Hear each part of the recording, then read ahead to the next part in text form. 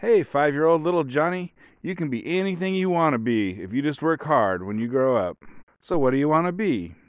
I want to be an NBA player. I want to be in the NBA. Well, if you work really hard, maybe you can make it. Of course, working hard is controlled by your genetics. And you gotta be tall to get in the NBA, which is also controlled by your genetics. And you gotta be able to jump really high, which is controlled by your genetics. And you gotta have a long arm to height ratio, which is controlled by your genetics. So good luck, little Johnny, and don't ever give up on your dreams. Coming up on the Anti-Woke Podcast. So there's a book called The Sports Gene. It's written by a guy named David Epstein. And it's interesting. So I went and found an 8-year-old podcast that where he's interviewed, and then I can summarize what he says. So the first thing they're talking about, there's this thing called like the 10,000 hour rule. And the idea is that if you spend 10,000 hours on something, you will get really good at it. And you might have to do it when you're a kid. Like, maybe if you want to create yourself a Tiger Woods, maybe you need to have a kid who has 10,000 hours of playing golf, by the time they're 20. And people like that idea, right? That's like, whatever. If you set your mind to it, you can do anything. Hey, 5-year-old, you can be anything you want to be. I want to go to the NBA. Oh, we'll just do 10,000 hours of basketball by the time you're 20 and you'll be right in the NBA. And the answer, at least for the NBA, is, if you do 10,000 hours plus you're tall, you might get in. Or you can maybe do barely any hours, and if you're crazy tall, you still might get in. But unfortunately, things that are out of your control are going to affect, how far you can go, especially this is like at the very top. Like if you want to be better than your friends at basketball, if you spend 10,000 hours at it, you'll probably be one of the better basketball players on your intramural firefighter league or whatever. And Epstein gives an example. There was some high jumper, like he spent 20,000 hours getting slowly better and better at the high jump. And then, he finally got to the world championships, and some guy from the Bahamas who'd never done it before came in and beat him. Now, obviously, some stuff you can't just jump in with no training and be the world's greatest at it. And so they're talking about apparently being a quarterback is similar to playing chess. And I can kind of see that. If you remember the old video games with like a top-down view of the football field, it was kind of like moving around chess pieces. But so, to be a grandmaster chess player, some people can do it with only a few thousand hours of playing chess. It ain't zero. And other people, have to do 10s and 20s and 30s of thousands of hours before they become a grandmaster, or, more likely, you never make it. I mean, they haven't said this yet, but basically, this is nature versus nurture, and having the correct genetics for chess is probably just as important as playing a lot of chess. So say you're trying to learn a new language. I guess there's something called a developmental window. And, I'm sure everyone knows this, right? Like, if you want to speak a language perfectly, you either learn it when you're a kid or you'll never be don't to speak it perfectly. And apparently music is the same thing. But then golf is actually not that way. Like, I don't know, you ain't going to be Tiger Woods probably, but you can actually learn to be good at golf later in life a lot better than you can, for instance, music. And they talk about some guy, he quit his job, and he's like, I'm going to do 10,000 hours of golf training with like a pro, and he's doing pretty good. I mean, this podcast is 8 years old, so maybe that guy's in the PGA, but I doubt it. But I'm sure he's a good golfer now. But then with music, and I don't know what it means exactly to have perfect pitch, but you have to be doing music you have to be studying music hardcore by the time you're 6 years old, or you will never ever have perfect pitch. And apparently they got a little saying here that made me laugh, which is, no slow child became a fast adult. And I'll retell my joke on that subject, but I am a very slow runner. I hated PE my whole life. And the reason why, I think, in fact, whatever, they'll probably cover this later in this podcast, but What it is I have a giant torso and short legs. And so me running around is like filling a trash can full of water and then setting it on a Matchbox car. And boy, it made PE suck when I was a kid. Everyone wants to be good at the sport, or at least not the worst at the sport. And it's amazing, like almost every sport you play in PE, every activity involves running around. And that was just the thing I was terrible at. And I got short arms and short fingers and humongous palms, which big palms do not help you with short fingers. I really have trouble putting dress shirts on, like, the kinds that have a button on the sleeve. I mean, man, it's a frickin' nightmare. But so if you were not a fast runner when you were a kid, you can't start going to the gym and really practicing your running technique and become fast. Sorry, Charlie. Genetics overrule training. Like, I think in the NFL, sometimes they will draft people from track and field. Like, basically, can you run fast? That's what's important. I think that's with wide receivers and defensive ends. So basically, the person who runs far out there to catch the pass, and then the person who has to run real fast after him to stop him from catching the pass. You don't even have to have played football your whole life on that one. You just have to be good at sprinting, basically. Now, this is the Anti-Woke Podcast, so I'm not going to say this every single time it comes up, but obviously a lot of these things have a racial element. Like, there's certain positions in the NFL that, no white person has been able to do that job for 20, 30 years. They just can't run fast enough. And obviously, so all those jobs are done by Asians now. So the human body is kind of like a machine, we're including the nervous system, just the whole body.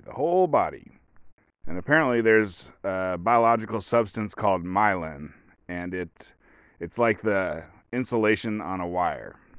And if you play lots of piano, you can get your myelin to grow thicker, and it makes your nerves send the signal faster.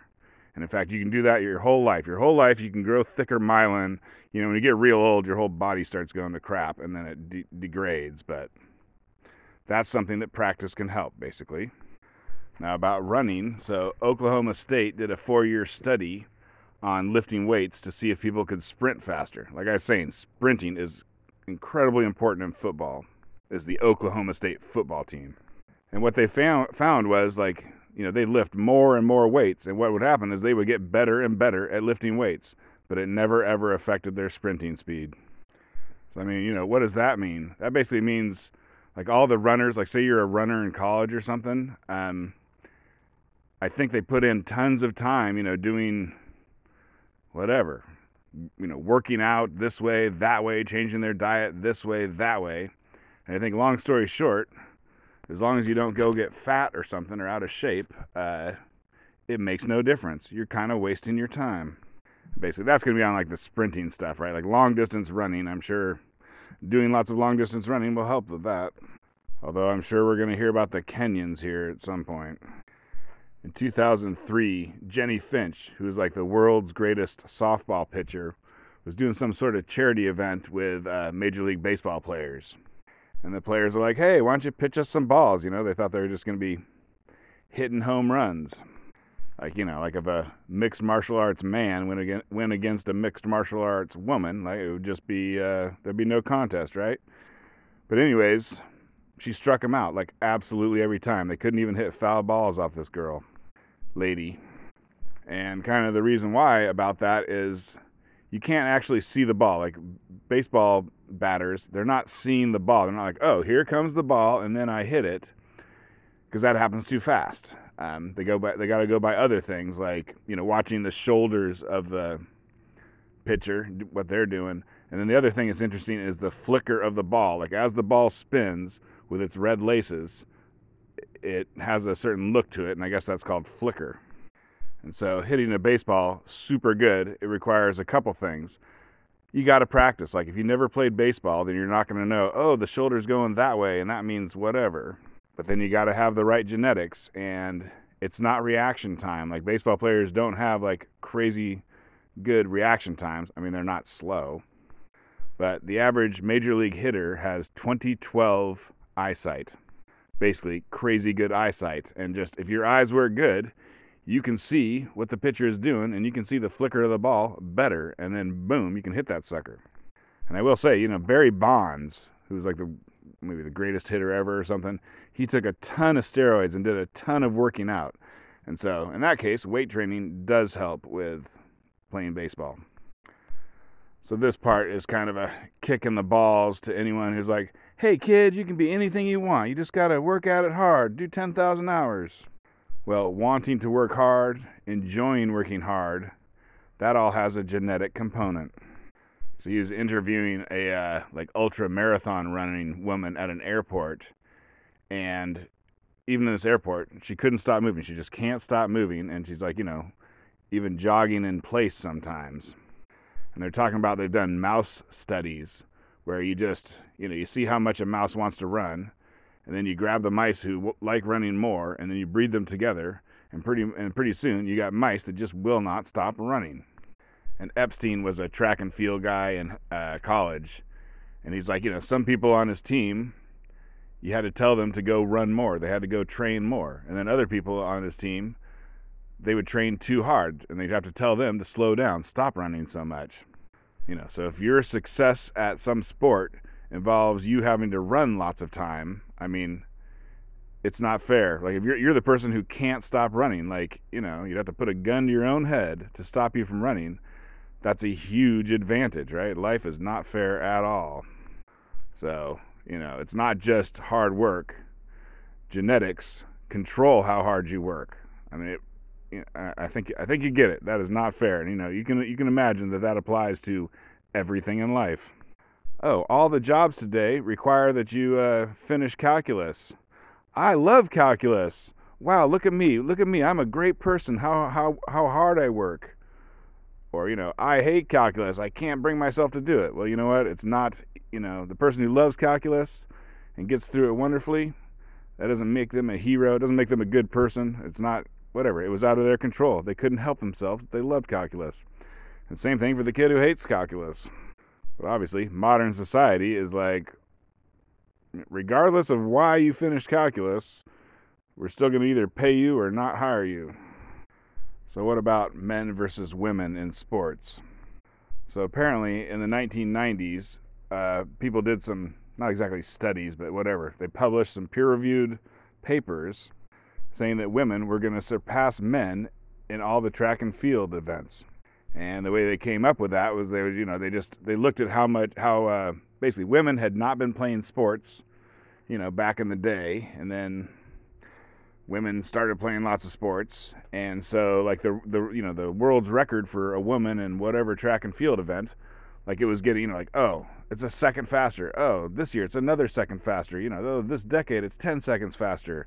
It was just getting faster and faster. Now it was starting at a low base.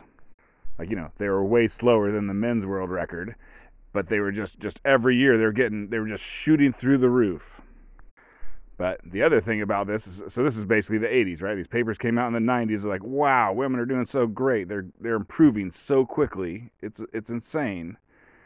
And long story short, it turned out in the 80s, all the women were taking drugs. They were all taking testosterone type steroid stuff.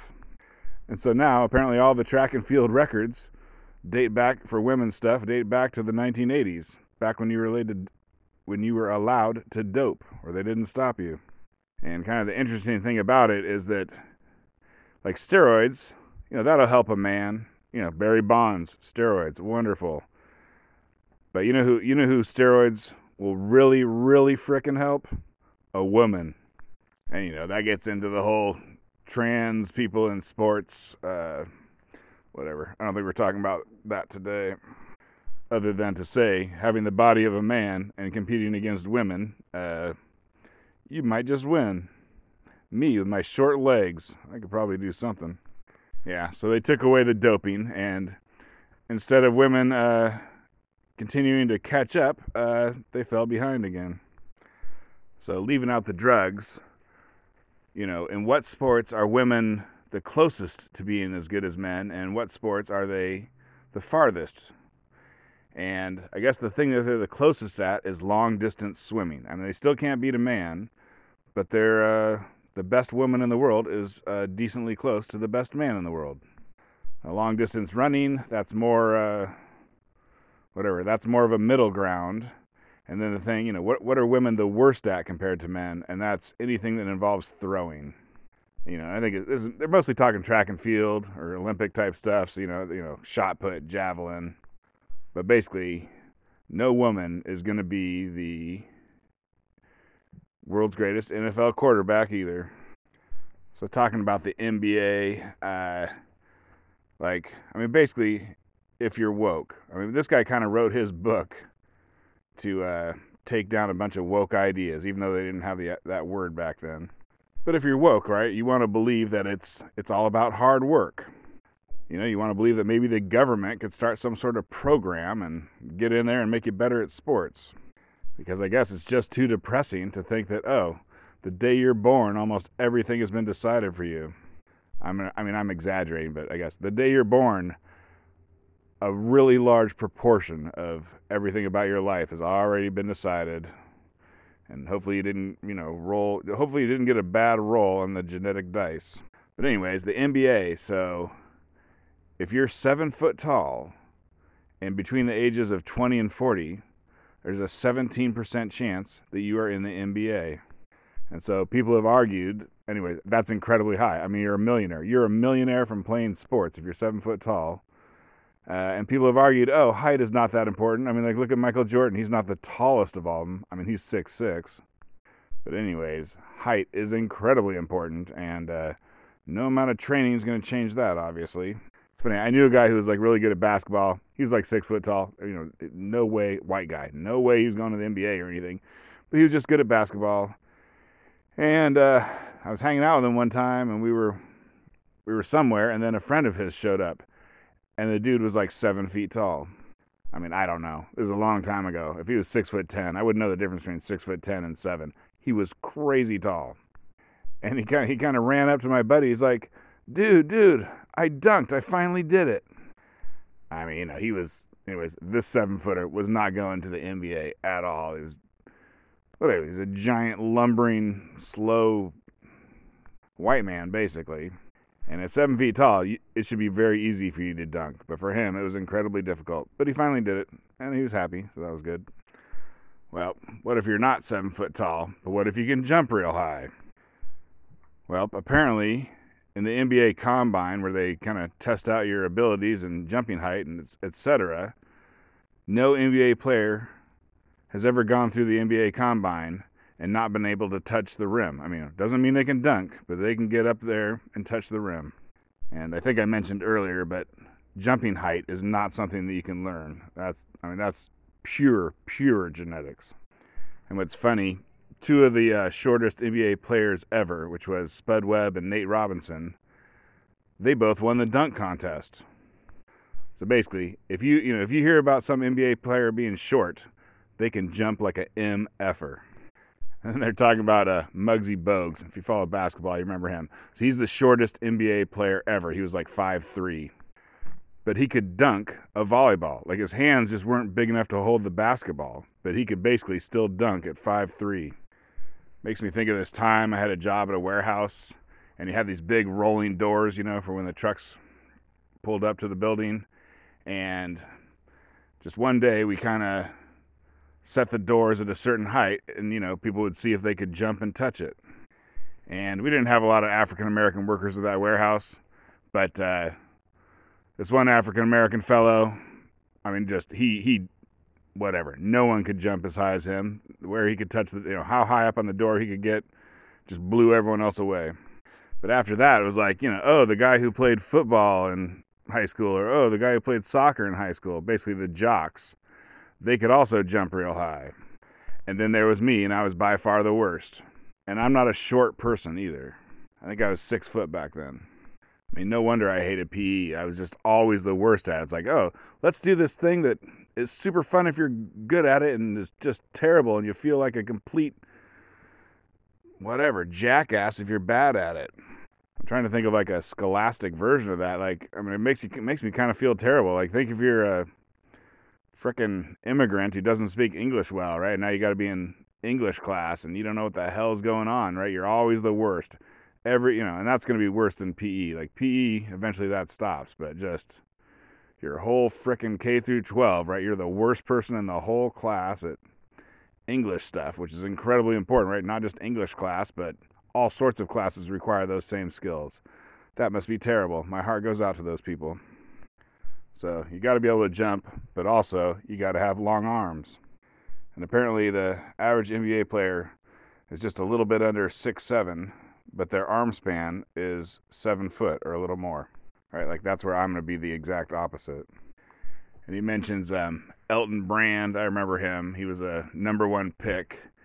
And he's a power forward and he was 6'8". So 6'8", power forwards should be 6'10", but he was 6'8", so he's kind of short. People are complaining. But his wingspan, his arm length, was 7'5". Okay, 5-year-old, if you practice real hard, I'm sure you can get your arms to end up being 7'5". Oh, and I should have mentioned, but basically men's arm span is just usually on average just a little bit longer than their height, but they're almost identical. So to bring up a more recent player, LeBron James, they don't say how long, but he has crazy long arms. And they're talking about how like the publicity, whatever stats for NBA players are not correct. Like they say you're taller than you are. So apparently at the NBA Combine, right, they make you take off your shoes and then they measure how tall you are. But then for all the information that the team gives to the media, those are all shoes on measurements. But to make it even stupider, then they round it up. So if you're 6'10 and a half with no shoes, and then you put on some shoes that puts you at 6'11 and a quarter, then that's how they call you 7 foot. Well, so I'm about halfway through this podcast. We haven't even gotten to the East African long-distance runners and the West African sprinters. But I think I'm going to just call this a podcast. It's getting long enough. So Twitter handle @ReligionOfWoke. And thanks for listening.